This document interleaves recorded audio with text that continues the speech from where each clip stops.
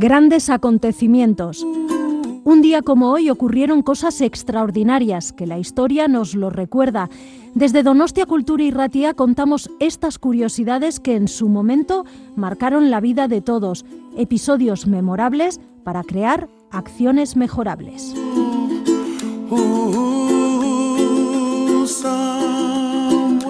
Grandes acontecimientos, Donostia Kultura y Ratia. Lo puedes encontrar en el dial de tu radio, en el 107.4, y lo traslada por las ondas hacia ti. Escucha anécdotas, historias, grandes personajes y personas que influenciaron nuestras vidas de hoy.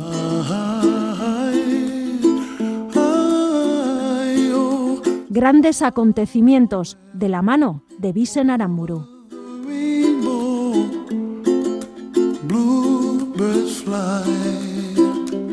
Un 4 de noviembre, pero del año 1922, tras más de 2 años de excavaciones en el Valle de los Reyes, en Egipto, Howard Carter descubre la tumba de Tutankamón.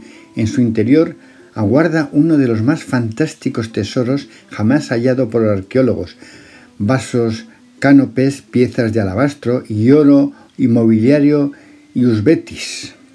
Un 4 de noviembre, pero del año 1879, en Estados Unidos, el tabernero James Ritchie, cansado de discutir con sus clientes, presenta la primera caja registradora que imprime en un rollo de papel los movimientos de dinero. ¿Y para el recreo qué? Tengo otro. Su mamá le pone siempre 2 bimbollos, ricos bollos de leche y huevo para su recreo. ¡Bimbollos! Un 4 de noviembre, pero del año 1847, muere en Leipzig, Alemania, el compositor romántico alemán Felix Mendelssohn, autor, entre otros, de El sueño de una noche de verano, obra que contiene la famosa Marcha nupcial. Un 4 de noviembre, pero del año 1836, en la ciudad de Madrid, España, nace Eduardo Rosales, pintor perteneciente a la corriente del realismo del siglo XIX.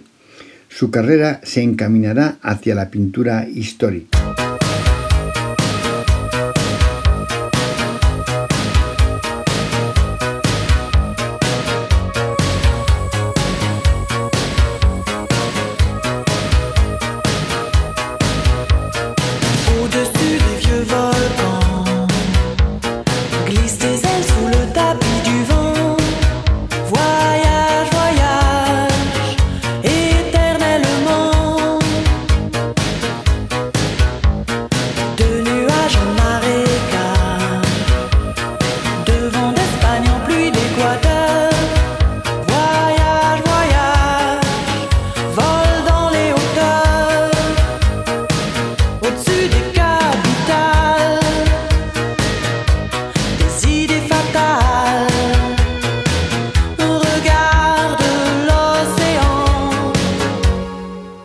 Voyage, voyage.